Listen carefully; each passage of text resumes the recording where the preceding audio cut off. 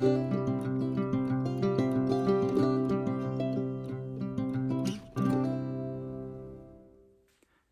folks, I'm Pastor Eric Tritton from Gloria Dei Lutheran Church in Hudson, Ohio, and this is a weekly word. Thank you for being with me.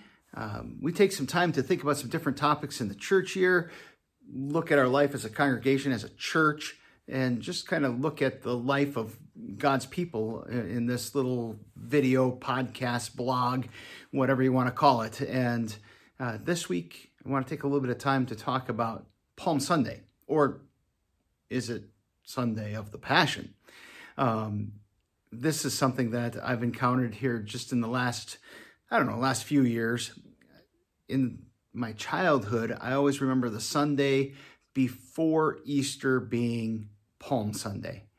It's the day that we would be given a palm branch that I may or may not have poked my brother or sister with, and just generally been a pest with.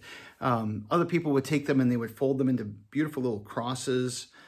I never really developed the knack for that. So even today, when I get that palm branch, I might like to stick it behind a picture of Jesus or something like that as a reminder of Palm Sunday. But on the whole, I just got in trouble with my palm. And it is one of the things that, honestly speaking, I still get a kick out of when kids do that. Because even now as a pastor, there is something about Palm Sunday that makes me think of children. We have children's hymns about Palm Sunday, and we kind of imagine Jesus with the children coming forward and the children crying out, "Hosanna, Son of David," along with the rest of the crowd. And it was honestly a very exciting moment in Jesus' ministry as he entered into Jerusalem riding on a donkey. The Sunday of the Passion, however, it's actually a very, very old tradition.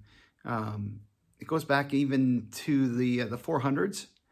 There was the opportunity to hear Jesus' Passion account read going into Holy Week. It was an opportunity to think about the things that happened to him in the upcoming week, even as they prepared to come for different days of worship and to remember smaller portions of what Jesus did and what he experienced throughout that week. And I should probably be clear, when I say Jesus' Passion, we modern people use that word a little bit differently. When we say passionate, we talk about the things that we're enthusiastic about. But in this context, when we say passion, it's rooted to the Latin meaning suffering.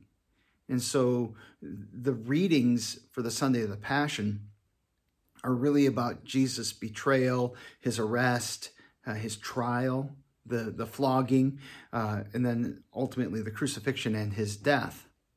And these are important things for us to think about, because these are the things that Jesus did in order to save us. It isn't that he just kind of came through and walked through the world and he never got dirty or any of that. He actually came to bear our sin, and that meant facing sin's consequence and all of the suffering that brings. So when we begin Holy Week, we usually start with this account of Jesus entering into Jerusalem. He'll spend a week in Jerusalem. A lot of it will be in conflict with the Pharisees and the Sadducees, these religious leading parties. The priests and the scribes will be there, and they'll be testing him, and there'll be a lot of back and forth when you read through that whole week. But one of the things that really stands out for me when I think about Palm Sunday is this shout, this cry of the children and of the crowds, where they said, "Hosanna to the Son of David." That word Hosanna comes to us from Aramaic, and it's a neat word. It's originally a prayer. It's from the word Hazan, which means save. And so Hosanna, and you hear that na at the end, that is That's a questioning, a request type of sound. Sometimes it's translated even as please.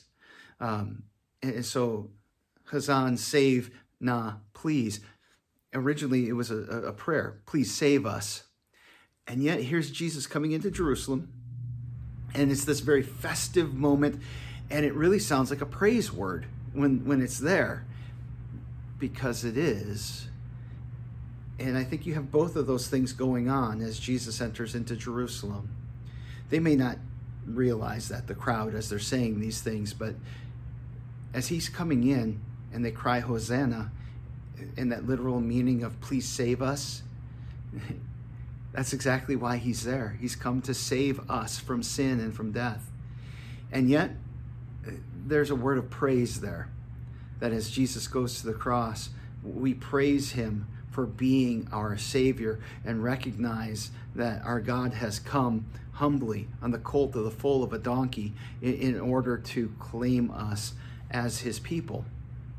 So here at Gloria Dei, a couple of things that we're doing and we're going to do. First of all, throughout this whole season of Lent, we have been either reading or listening to the four Gospels. And if we followed the plan, by Easter morning, we will be done reading all four Gospels. It's always good to spend some time with Jesus and to really look at what did he actually say, what did he do, how did he save us and how did he redeem us. So if you've been following along with that, you're on target to finish reading all four of those Gospels here in these 40 days. Because it is the Sunday of the Passion, one of the things that we are going to encourage our congregation to do here is to go back and to reread the portion of Luke. It would be Luke chapter 22, verse 1 through the end of chapter 23. And this is linked in the blog. And go back and read Luke's account of Jesus' suffering, of his trial, his arrest, of his death, all of those things. Sunday itself is going to be more focused on Palm Sunday. And so we're going to print a little booklet that will be with the worship folder that has Luke 22 and 23 in it for you to take and to read on your own time and to spend some time thinking about meditating upon Jesus' passion. So we're entering into Holy Week. There's a lot of stuff coming up, a lot of good and glorious and sad and difficult things for us to think about. This is really where the rubber hits the road, and we will recognize that essential part of what Jesus has done here through a series of worship services. On Thursday, we'll gather and we'll remember the Last Supper, where Jesus met with his disciples in the upper room. He instituted the Lord's Supper. He washed their feet. All of that important message of Jesus being the servant Savior, being the master of the feast and the feast itself. And then on Friday, we will gather again to remember the crucifixion. Thursday and Friday, the services will be at noon and at 7. But on Good Friday, we will read through the account of Jesus' Passion again. And we'll take time to meditate and to pray and to sing hymns that are rooted in the account of Jesus' Passion.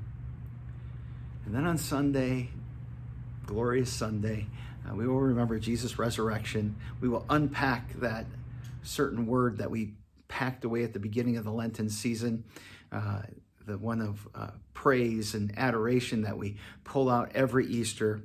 And we'll have services, a sunrise service at 7:15. I will lead the music for that one and play guitar for it.